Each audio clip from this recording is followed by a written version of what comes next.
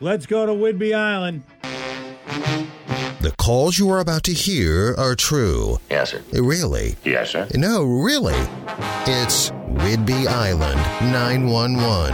Here's Brad and John. All right, son, the party's over. Let's have that grenade. And these are the calls coming into the authorities out on Whidbey Island, beginning with Monday, November 28th, 2:39 p.m., Arcadia Road. 911 caller says, my neighbor is getting revenge against me by throwing rocks onto my metal roof. A Thanksgiving tradition. Wednesday, November 30th, 5:16 p.m., Cultus Bay Road. 911 caller says, I heard some thumping on my door late last night. At first, I thought it was my bunny, but then I saw footprints in the snow. Saturday, December 3rd, 9:14 a.m., Sleeper Road. 911 caller says, somebody just dumped a boat in my driveway.